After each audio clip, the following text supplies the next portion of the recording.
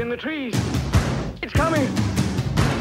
When I was a child, running in the night, afraid of what I might be, hiding in the dark, hiding in the street, and the world was full of enemy. The hounds of love are haunting me. I've always been a coward. Don't know what's good for me. Oh, here I go. It's coming for me through the trees. Oh, help me, someone, help me, please. Take my shoes off and throw them in the lake, and I'll be 2 steps on the water.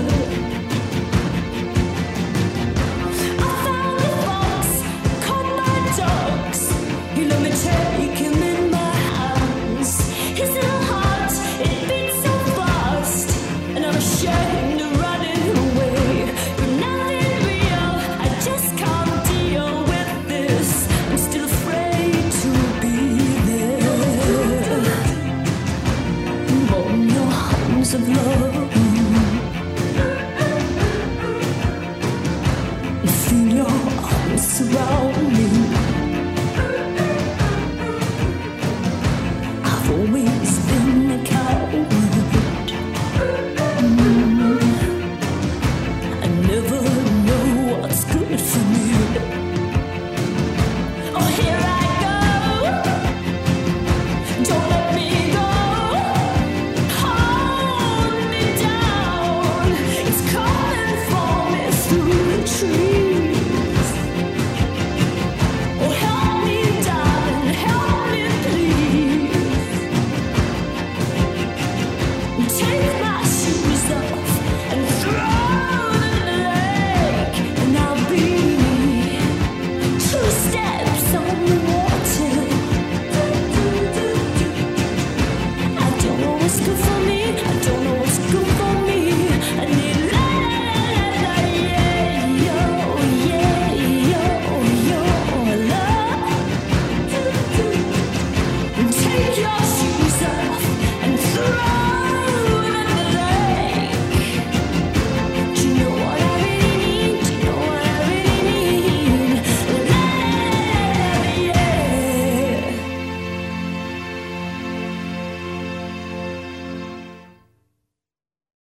So I guess I'll introduce this then. This is the Inkstuds live panel. I'm Robin. Many apologies for Danny Ray not being here.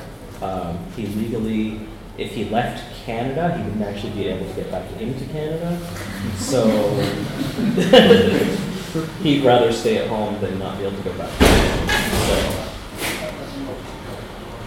So I'm joined by Emma Rios, whose work you can see in Pretty Deadly, and Dave Taylor, who your main stuff right now is the Doctor Who, and Batman's at Death Metal. I did, it's quite old now, it's a couple of years old, but recent Doctor Who stuff. And then you have the book, the new art book that you have. New art book on my table if anybody wants one, only £20. Self-published.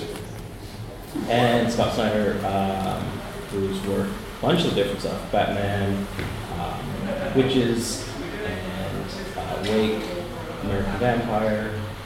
Anything else I'm forgetting? That's good. Can't say enough, right? Yeah, you're making me tired already. Hearing about it, I'm like, man, I have so much to do. Anything in high school you wrote that we should mention? So the idea was kind of get a bunch of friends together. It was really supposed to have Brandon here too.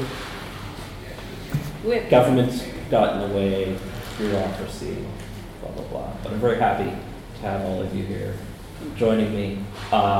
We emailed a little bit back and forth about some ideas to chat about the panel, but also I'm very happy to have audience participation. So if folks have questions, shoot up your hands. I hope I can see you because those lights are extremely bright. So folks there I can't really see very well. So if I ignore you, it's nothing personal. It's because it's incredibly bright. Yeah, I should have brought like some kind of sunglasses or something. Maybe welding goggles. Yeah, that would have been better. Yeah. So I guess maybe one of the things we can kind of jump off of is talking about current influences that you bring into your work. That like things you're looking at, things you're reading, things you're watching, music you're listening to. What are some things that you see that have been kind of jumping into your work that you've been doing in the last while? Do you? Any of you? Do you want Okay. to start? Okay, sorry. Okay. Well, I'm involved in 3 projects at the moment. So each one of them has a very different influences. Even from Pretty Deadly First Art to Pretty Deadly Art 2, very different. Because, well, you will see that we are changing a bit the atmosphere or so and keeping that a surprise. But for example, in Pretty Deadly, I was pretty overwhelmed about the necessity of watching the Western movies to get the feeling of the Western life and everything. And I wanted to look for a specific aesthetic, like pretty baroque in general and surrealistic, following the path of Sergio Leone. Mm-hmm. Because yeah, it's classic shit, but his stuff is always very weird because he was a fan of surrealism himself. So when you see his movies, it's like these empty squares with long shadows and has this feeling of something weird.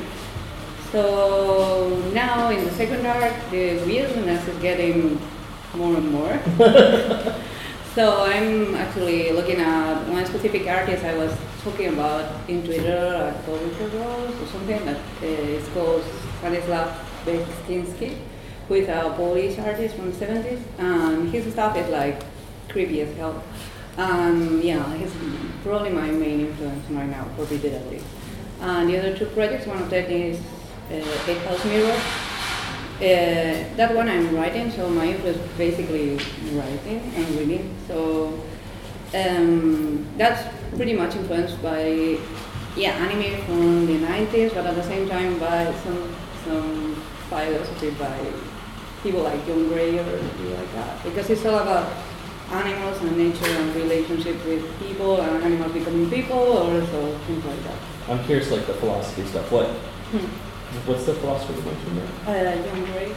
And what's kind of the... Yeah, it's like about well, he has this idea of he fights against this idea about science becoming some kind of new religion. Mm-hmm. So yeah, I mean it's quite pretentious talking about this when we are talking about 8 House actually, which is like a fantasy and like that. But it's true that, for example, I'm a vegetarian myself, and I have some interest on thinking about the nature as something we can't control at all, even if I'm pretty much into science and I read that kind of stuff. But instead of thinking about science as the thing that is going to save us all, I prefer thinking about the humbleness of Darwin and thinking that we are more like condemned to change anyway, whatever we do. So it's a bit like that. So part of 8 House has this feeling, even if it sounds super pretentious right now. I'm sorry, but it's true that I'm reading a bit of that. And the third one, I barely can talk about it, but it's a clean sci-fi story, 60 pages. I'm writing and drawing, and the project will be released soon and announced soon, because with more people and everything. And this project, I've been working with a neurologist. A neurologist? Yeah. So it's like more into the thing of children of mind or something. I tried to do some kind of scientific sci-fi somehow. I had experience. So it's like very different. Like on one hand, I pretty much about like the aesthetics and Pretty Deadly and thinking all about that. And the other 2 projects like are grabbing different parts of my brain. So yeah. It's exciting. Yeah. I like the ideas of just like not being ground in one particular thing and just grabbing from different. all these things. Yeah, okay, everything has a lot to do with what I like or I don't like or my interest or something, but But it's true that, yeah, each project demands different stuff, like different parts of your brain working or, or interest or something. Well, working on Doctor Who, I'm doing the 12th Doctor, the new incarnation. The only sort of, well, I've been doing loads of reference research for, to remind myself of what Doctor Who was about. Because I had sort of a concept of it when I first got the job and realised that concept was actually probably self-created and not very accurate. So I had to go back and do some research and look at old episodes. And I hadn't seen any for about 30 years after Tom Baker. There was quite a bit of a gap to do some research in. I had to dive in, there's so much to research.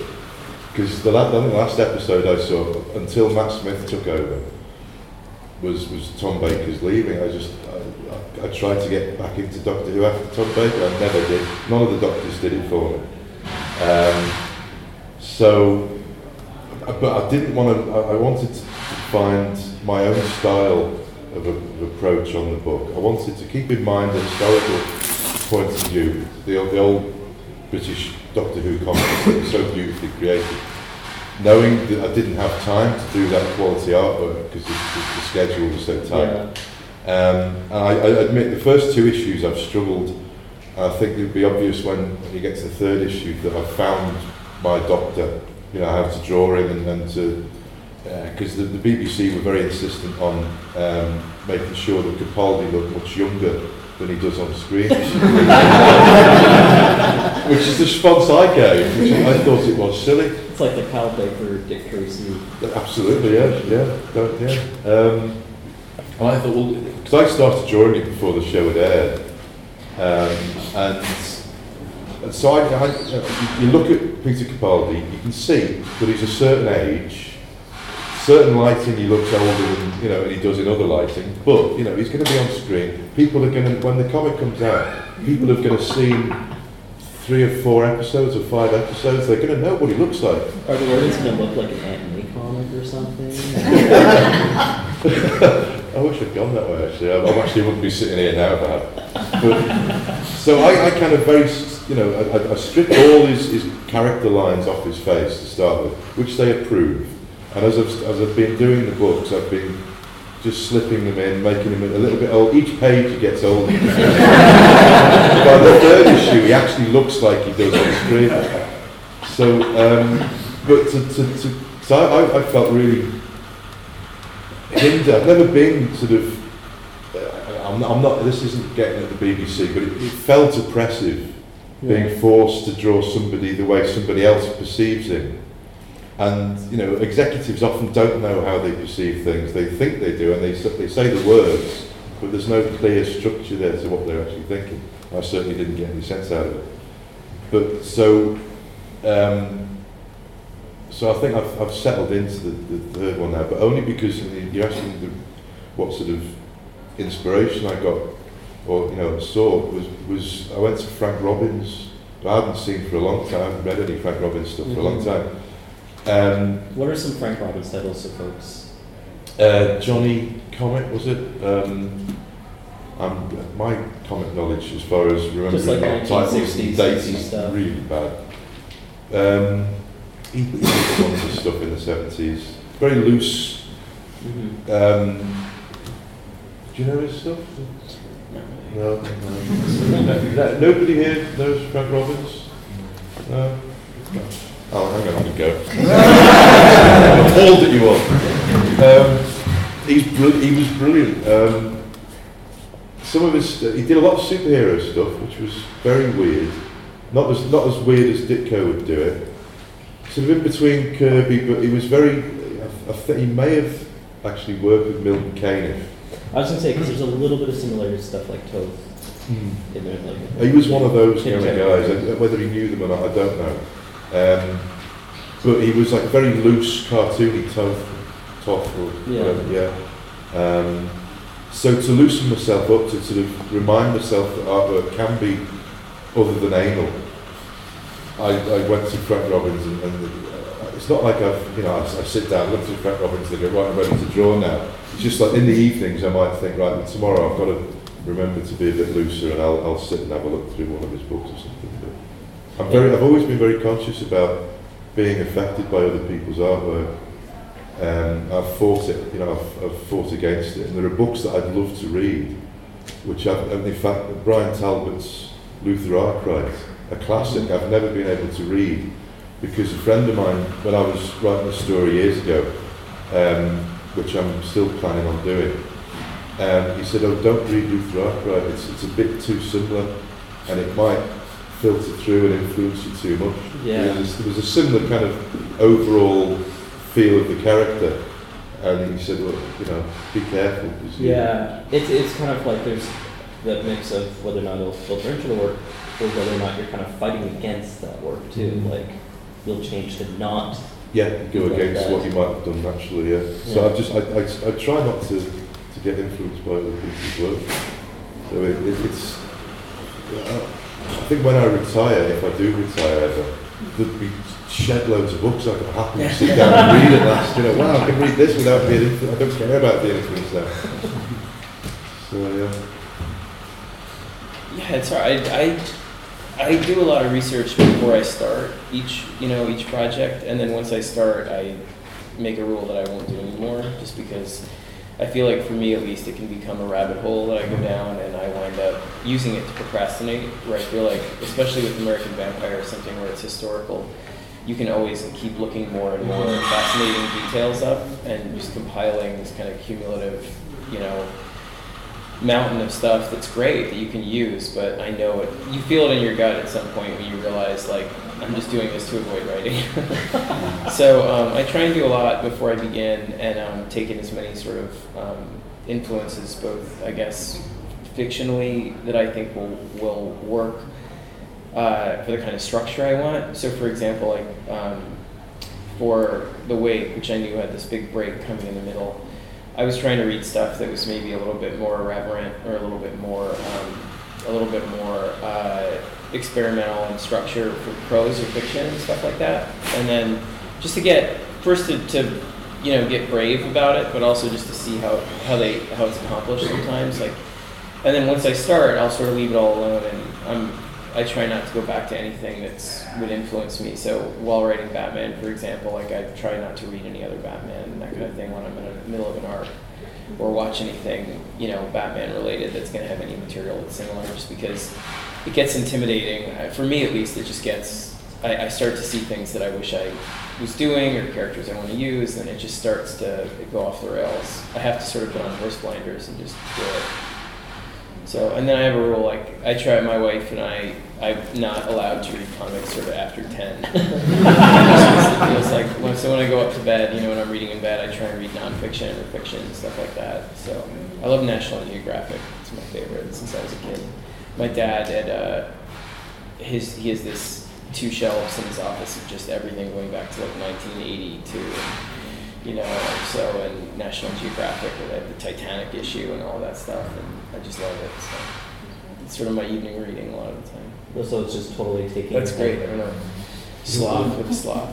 I think the research thing is like, you always get hooked to do research. It's like crazy. Yeah. I remember even when I started Pretty Deadly, actually, which is even, it's fantasy after all. So we didn't want to be accurate, but I couldn't help, like, okay, I'm going to choose a revolver, which one? It was crazy, like, okay, so the Colt 5180, because this was the one who was using this guy, and it's very famous, that stuff. Yeah, and we always, with historical stuff too, with like American Vampire, we'll always, you reach a point where you realize you're sure you're getting something wrong, and there'll always be like one guy that calls you out. He's like, that helicopter wasn't used until, They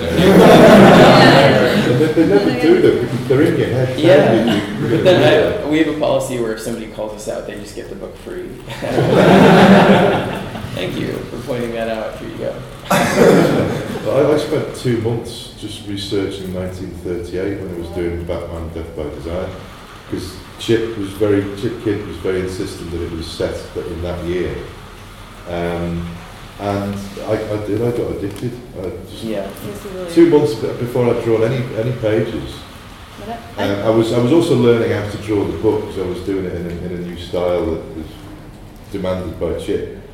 So, but during that 2 months of learning to draw in a new style, was just every hour was spent researching, down to door handles, light fittings. I didn't want those people to just that one person. Yeah, it's the same person. My entire lifetime. Yeah. With that door handle on page 48.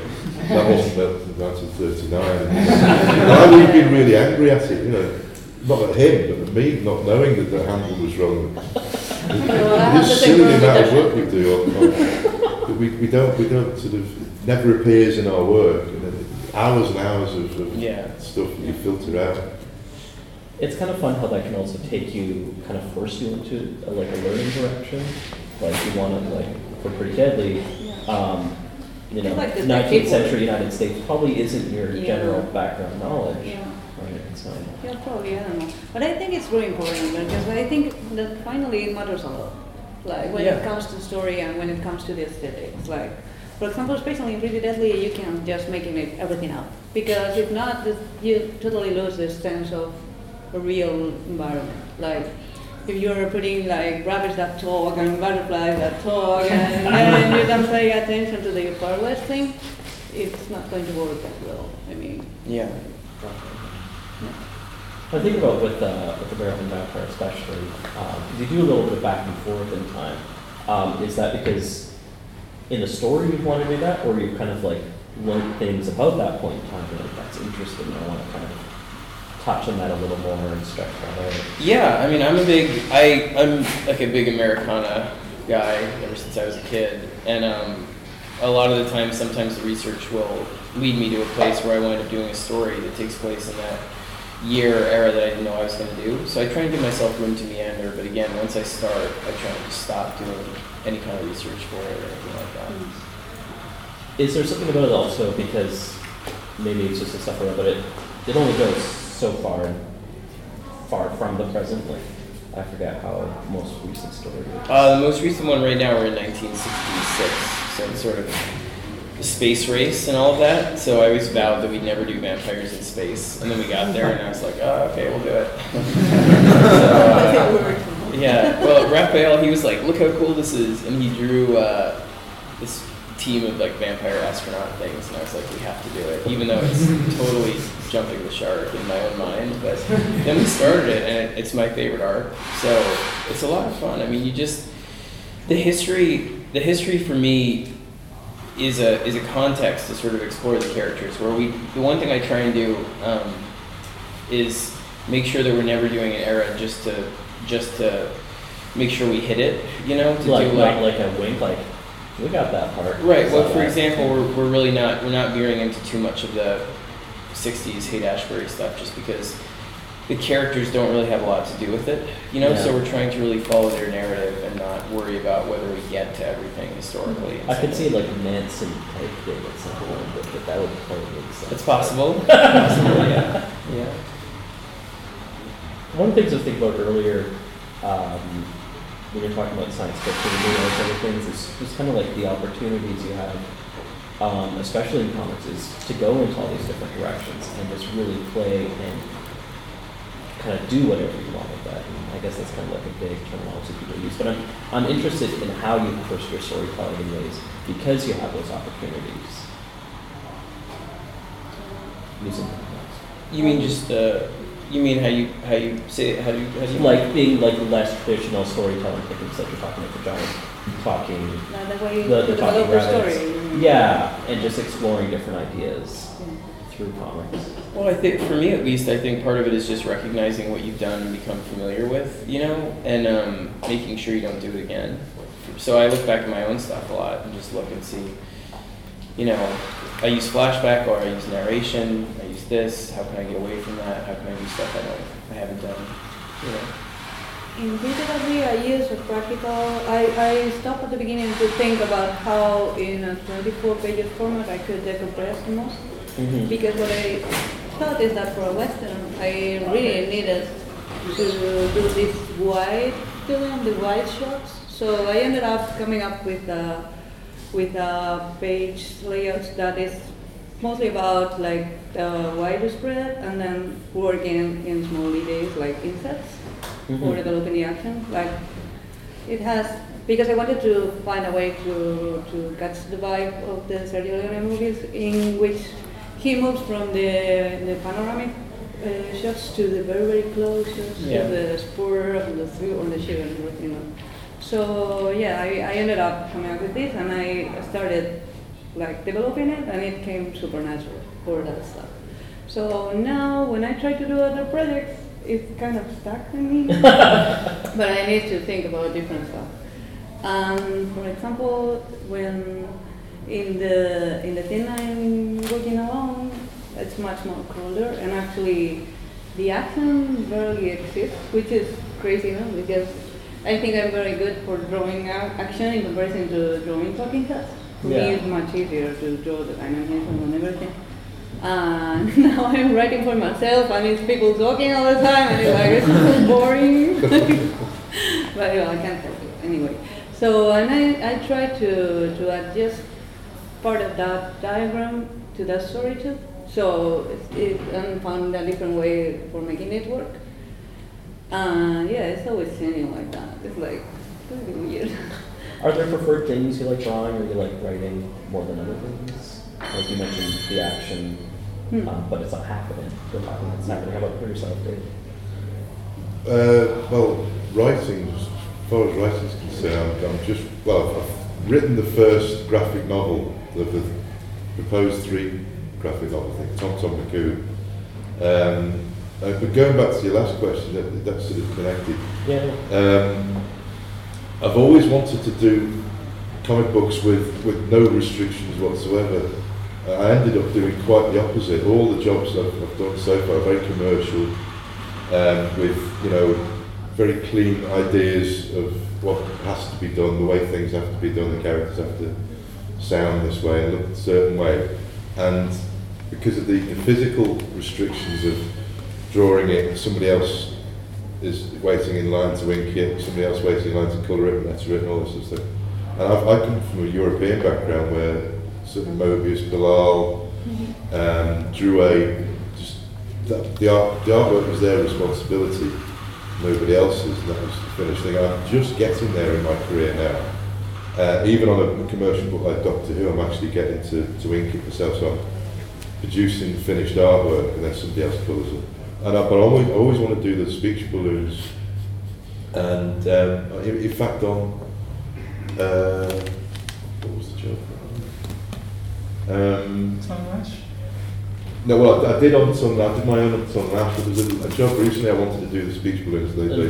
Oh no, I can't do that. No, I don't think it was actually. But anyway, I much prefer to do that. Because if you buy my book, I put a page in specifically because of that, which was a little project a friend and I did. It wasn't a mainstream thing, and I've got, I don't know whether you can see this, but you've got lettering appearing on. It starts off on a blackboard in the background of a pub, and then it's onto a beer mat someone's holding, and then it's the back of the chair, and it's the back of this guy. I wanted the flow of the story not to be interrupted by these boxes with lettering in. I wanted the lettering to be part of the artwork. And that was an experiment, and I really liked the way it came out, and people didn't have any problem reading it.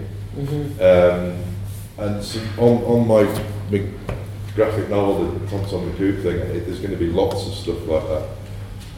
When I started sketching the whole thing out, I was writing it and sketching it at the same time.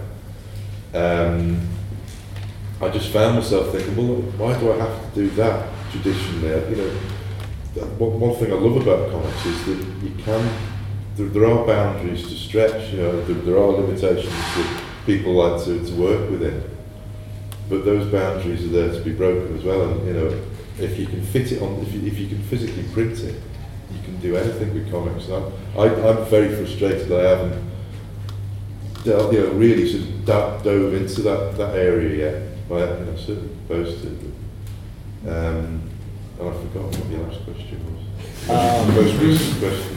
The things that you like doing more in your creative work than other things.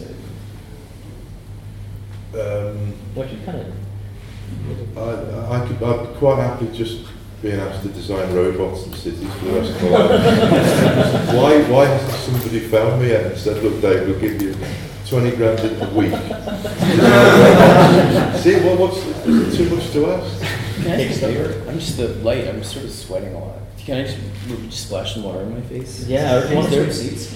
No, is this just the men's room? I can run to really quick. And Just right across the way there. There's the coffee shop there. do you mind? I'll be right. I'm just like literally like. They're really bright. Yeah. And I think It's we've okay. got the most light. No, it's okay. I'll You're like a be. You don't mind? remote. I'm like literally like this. I'll be right back. Sorry. Okay, I'm sorry.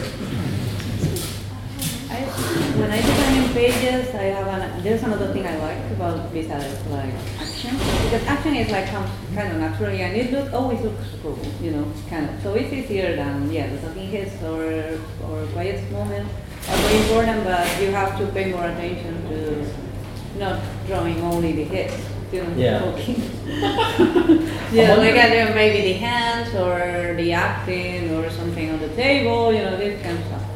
And then I have a problem that it comes when I start doing these organic layouts, because it also comes pretty natural to me, but I think it gets a lot in the way of reading the story. So I always try to restrain myself to not doing that so often to prevent the books to be kind of muddy or something. So I like to have the reader a bit confused from time to time, because I think it's important. I think it's important, for example, when you are doing an action scene and everything happens so phonetically. So you're reading it, and if you're getting lost, it's as if you are in the middle, kind of, right? You know, it's like so When you're in a get a fight, bit it's beyond not gonna make a lot of beyond the sense. page, Yeah. right? And with these things about when I used to do draw magic things for Doctor Strange, Yeah. or immediately when things happen that you are reading one page like this and then you have to turn like this to see the other part of the page or something like that. It's like a bit for playing a game with the reader, kind of. So, but it has to be a bit controlled, because if not, it's going to ruin everything. You know? Yeah. If you start doing that and telling the whole story like that, it's not going to work. But I like doing that stuff precisely for weird scenes or for telling something different. Like, for example, the romance song at the beginning of Pretty Deadly, when we do all the resume of the story of beauty and death and everything. That comes from a tradition in Galicia, where I live, in Spain. That is about a huge comic strip, and a blind person used to sing a song and, you know, singing the strips on the panels. So it was really nice to play with the meta thing, like turning that into a real comic and, you know, reading the panels inside the other panels. Yeah, the composition is very weird, but at the same time it works because it's that, precisely. We were working with 3 levels of narrative, like the public, the story inside the comic, and the guy from the story, so it was like crazy, you know. But it's very difficult. I'm wondering if you had watched like El Topo Holy Mountain, or was that just a little too close? It's quite close. Yeah. Yeah, I don't know. It's like, I don't know. It's like I try to not pay much thinking about this stuff. Yeah. But on one hand, I can help it, and on the other hand, it's like, okay, move on and just do it and stop worrying.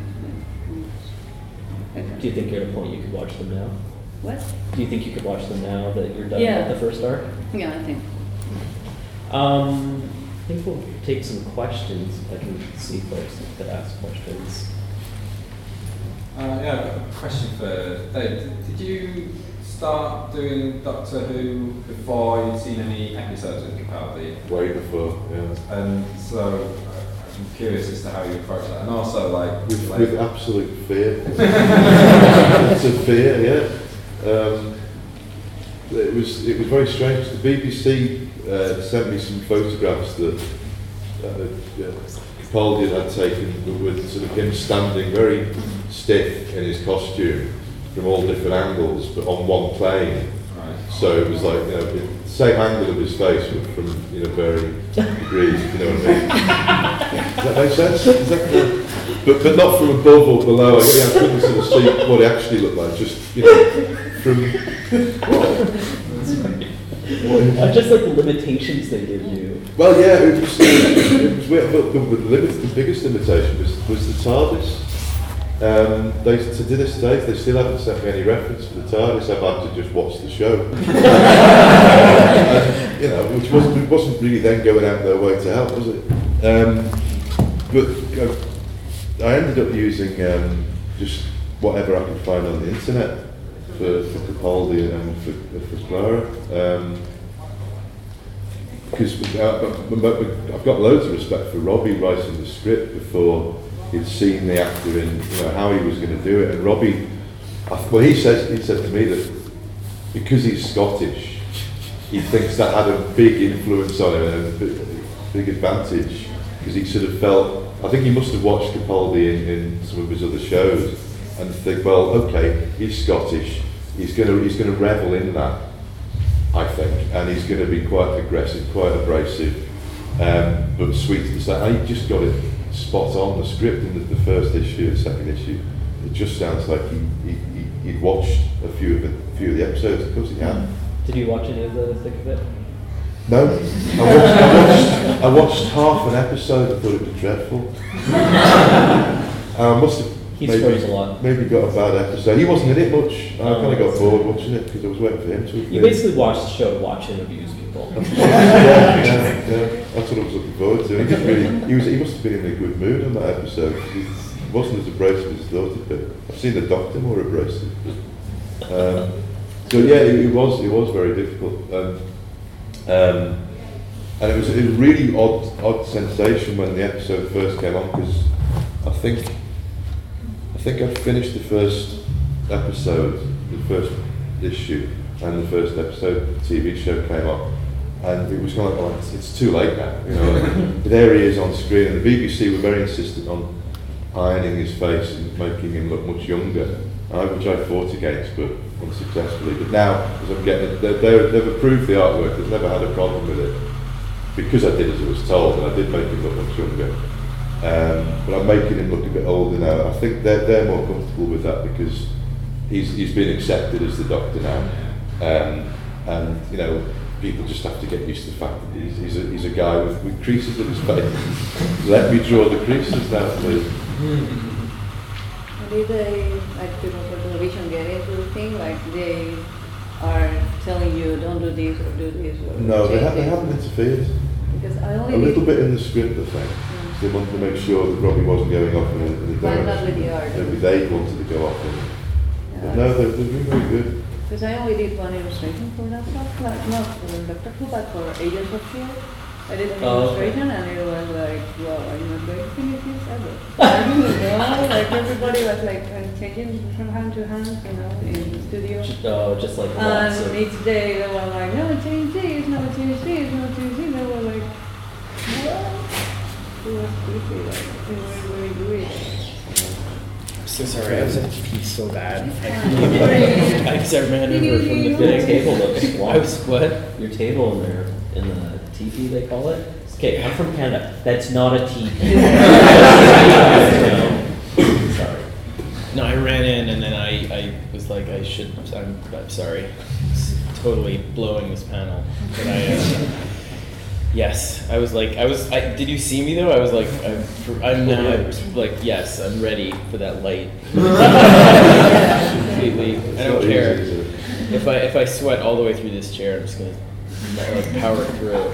Anyway, but yes, I was also like, if I don't pee, I'm gonna embarrass myself on camera. So, Well, thank you. what was the question? Did I miss? What did I miss? We had our first audience question. It was about Dave's work on Doctor Who. Does anyone else have any questions? Not sure. Another one for Dave. What are you finding that you're able to do with the comics visually that they can't or won't or aren't doing with the show? Pretty much everything. Visually, because one reason I was never a big Doctor Who fan when I got past the Tom Baker period, which I loved, I was a big fan then, It was my frustration that it always looks like a cheap show. I'm a visual snob. I hate to say, I admit it. If a TV show hasn't had enough money spent on it, I can't watch it. It doesn't matter how well it's written. It's similar with the comic book. If it's a brilliantly written book, but I don't like the artwork, I can't enjoy it. Stay away from Canadian cinema. What? Stay away from Canadian cinema. Oh, it's Canadian cinema, sorry, right. Or TV. It's all very cheap looking. Right. Well, it can't be any worse than the BBC, surely. No, it's worse. Really? Well, I know Spanish TV. I know Spanish TV. It goes the other way, though. Well, now about horror and that stuff, I think we are doing quite well. But television is all. I think TV, really? You think television is horrible? Mhm. I feel like right now there's so much good television, I think. Like, more than when I was younger. You know, there's, between the BBC, but Netflix, and at least for episodic storytelling, for me, for the month-to-month stuff, it really helps. I love trying to figure out how a season is structured. Mhm. You know, and some shows that are paced very quickly, like Justified or The Americans, or those kinds of shows, versus shows like Mad Men or Deadwood, or things that are paced very differently, just to see how things build, you know? And BBC shows I find especially are very BBC different. is Like Spooks is one of my favorite shows. I mean, Yeah. it's awesome. I really like it. And it's really interesting how they do that and just really destroy characters on there in a different way. Not necessarily saying like shocking like Game of Thrones, but it's just.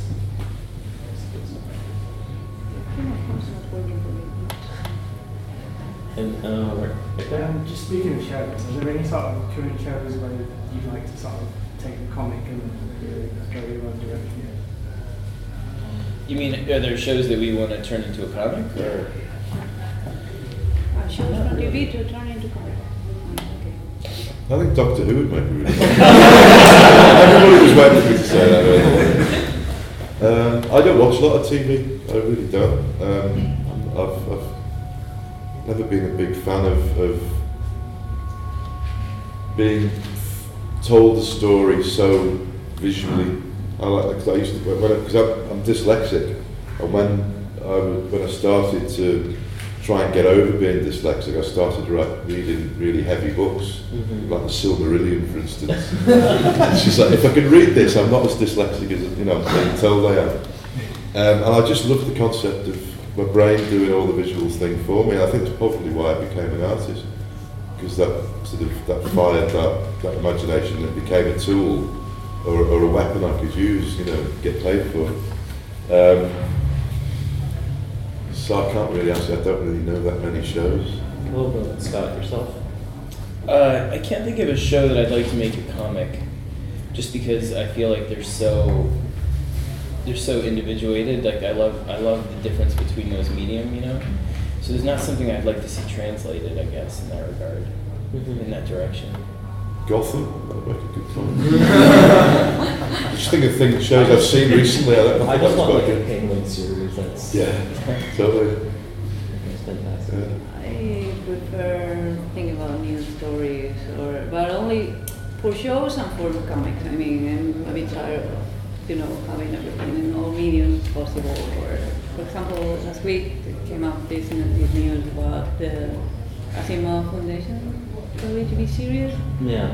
And it's like, okay, how come you are going to do that nowadays? You're going to make it up, because it's old school science fiction. It's impossible. It's totally out of date. It's not working in a show right now.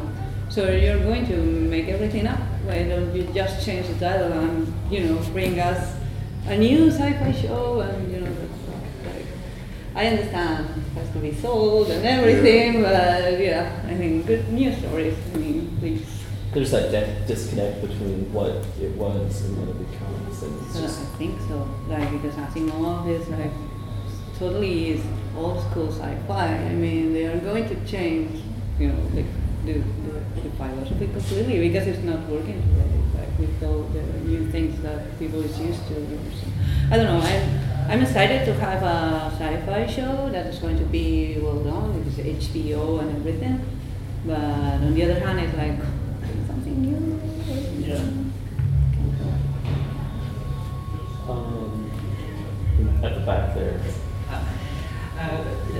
Just in a discussion about comics without restrictions and so forth, and when you talk about like a commercial, I would say to Scott, you write a character Batman, who's such a commercial figure, everyone knows him from, you know, young to adult to old. And I just wonder, because I've read really your work since Black Mirror, which I love, and I just wonder that it's really nasty and how horrific it is. Was that ever, in terms of like, did you get any instruction from like the editors about how far can you push it, like for a commercial audience? Yeah, I mean you do. I think the way I try and justify it on Batman is the violence. I worry about the violence sometimes, but for me, as long as it's emotional and psychological violence, and anything else is sort of an extension of that, it works. I can think of a couple times they came down on me. Things I wanted to chop off, or things that hands and so on. But for the most part, they've been pretty good. They've given me a lot of latitude with it, honestly. And you know, the challenge is with a character like Batman is to not remember that it's Batman, in the way that if you stop and think about it and think of how many of you guys love that character outside of anything we've done, and how many kids love Batman and wear t-shirts, it's paralyzing. It gets totally intimidating, and I freeze up. You know, I have a lot of anxiety, and I can't do it. So the way I try and do it is to imagine that I made him up, and this is my version, and nobody's reading it, and it's just your creator-owned character. And as long as you do that, you bring something inherently personal to it, I think. And they're inverted challenges, I think, with creator-owned and with licensed work. Meaning, for licensed work, the challenge is really to make sure that you make something intensely personal, I think, even though it belongs to everybody. So, for example, like the Joker story that we did, the Death of the Family one, we did that when my wife was pregnant with our second child, and it was largely about the fear that maybe you don't want to be a father, or that you're not a good father, and you know, which is humiliating to put in a story, or embarrassing, but I feel like that's part of what you have to do, at least to make it feel original, because the way you make it original is to make it personal with a character that's that storied. So those kinds of moves, I think, for me, make me feel better about worrying about what's going to be restricted and not, because the one thing I'd say, sorry to talk so much about this, but what I would say is just, you have to sort of be flexible on things that don't matter, because editorial will ask you to change things, and they will ask you to put characters in that you're not necessarily prepared for. But as long as you have a compass that says that none of that matters, because the story is still about this personal thing, and I need to get to these places, and the violence or whatever happens is a part of this, then you can kind of change a lot of the stuff they want you to change and still get there. I hope that answers that. It was sort of a corn maze answer, like lost in my own thoughts. But you know, I hope that kind of gets at what you were talking about. Great answer. Sure. Thanks. I think we have time for one more question. It's just a question. It relates back into when you were talking earlier about music. Reading the Weight, it's very different tonally from the first half to the second half. Yeah. Were you listening to different things? Do you feel like they've got different rhythms and how stories play out? Yeah, well, yeah. Well, I mean, it wasn't so much musical. I mean, in terms of listening to things, I listen to the same. I have a lot of trouble listening to music with lyrics when I'm writing, so I don't really listen to a lot of music when I'm writing. I'll listen to, you know, classical or jazz or that kind of thing. When I'm editing or looking stuff over, I can listen to music a lot of the time, but for the Weight, I mean, it's more, when things are different, like what I try and do is right before I start something, to really, again, take in a lot of influences that are going to stay in my mind about that thing. So the first half, I watched, you know, The Thing and Alien and The Abyss and all kinds of also really bad 80s underwater horror movies, you know, like deep what was there one, like Deep Star 6, I think, was one that's like, they ran out of money halfway through, so like at the end the creature literally looks like a Muppet or something. So I try and take in all of that stuff, and then really, once it goes, to be able to say, I'm gonna work in a vacuum and just make sure. I guess you just, for me, I mean, I love sort of trying to absorb all of that, and then once I start, to just block it out and say, the challenge, and again, both your guys' work, like Pretty Deadly, for example, was a book that I looked at a lot before I was starting Witches, because it's so different and brave. And one of the things I'd say, maybe on a note to kind of, because I know we're running out of time, and I, again, apologize for being so inarticulate about this stuff, but it's such a great time in comics right now in the way that creator-owned is supported in a way that it wasn't. I mean, even just 5 years ago. I mean, the fact that you guys put so much support behind books like Pretty Deadly or Witches or those things, and that we can make those projects sustainable, it makes you want to be more daring, and it makes you want to say, well, I owe it to you guys in some way to show you that I can do something that I didn't know I could do myself. And so you constantly want to challenge yourself and do things that you haven't. And it's an incredibly exciting and intimidating but inspiring moment. So with something like The Wave, that book, the thing I would say about it is that was the point of that book. I was working on Batman and Superman, and I love both those characters, but I realized, like, I'm just doing licensed stuff and it's starting to kill me. Yeah. So I'm just gonna do a book that's basically about breaking every rule for myself that I know I'm not supposed to break, where you kill everybody halfway through and you change genres and all of it. So, but all of it speaks to, again, the fact that you guys at places like this are so incredibly supportive of us doing books that, you know, even a decade ago or half a decade ago might not have been able to be as supported, and it's just a wonderful time for that, you know. So. Well, thank you for having us, though. I think it's a good note to end on. Thank you, Scott, Dave, Emma. Thank you all for coming.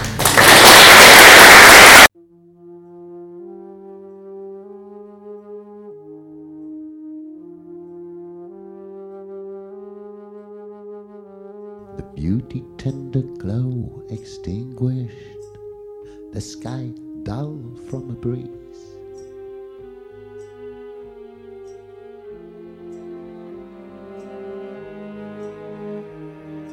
Ghostly the dawn without its red, uncanny, estranged to our nature, the light like lead, ripped in the dark, a tiny sickle, as small as cut by a surgical knife.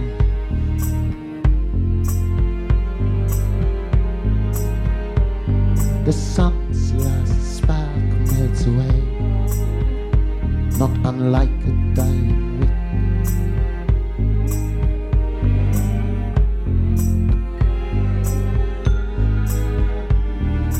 Now stands a disc on this and crushes my heart.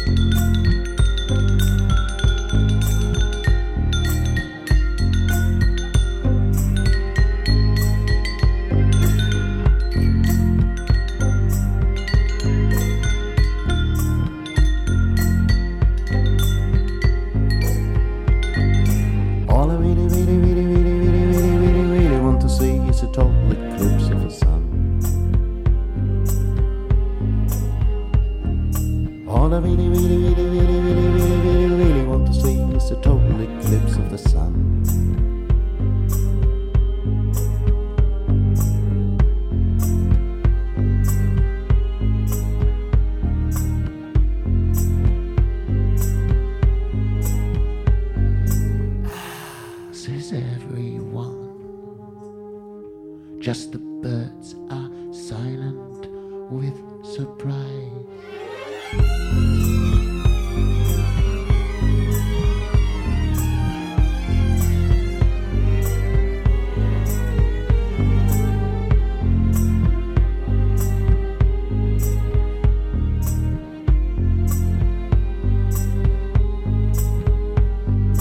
All I really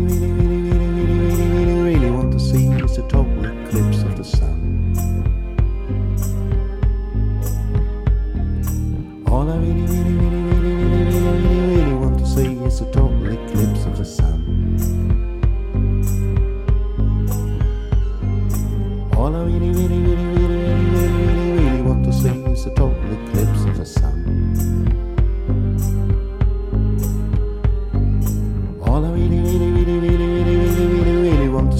to talk.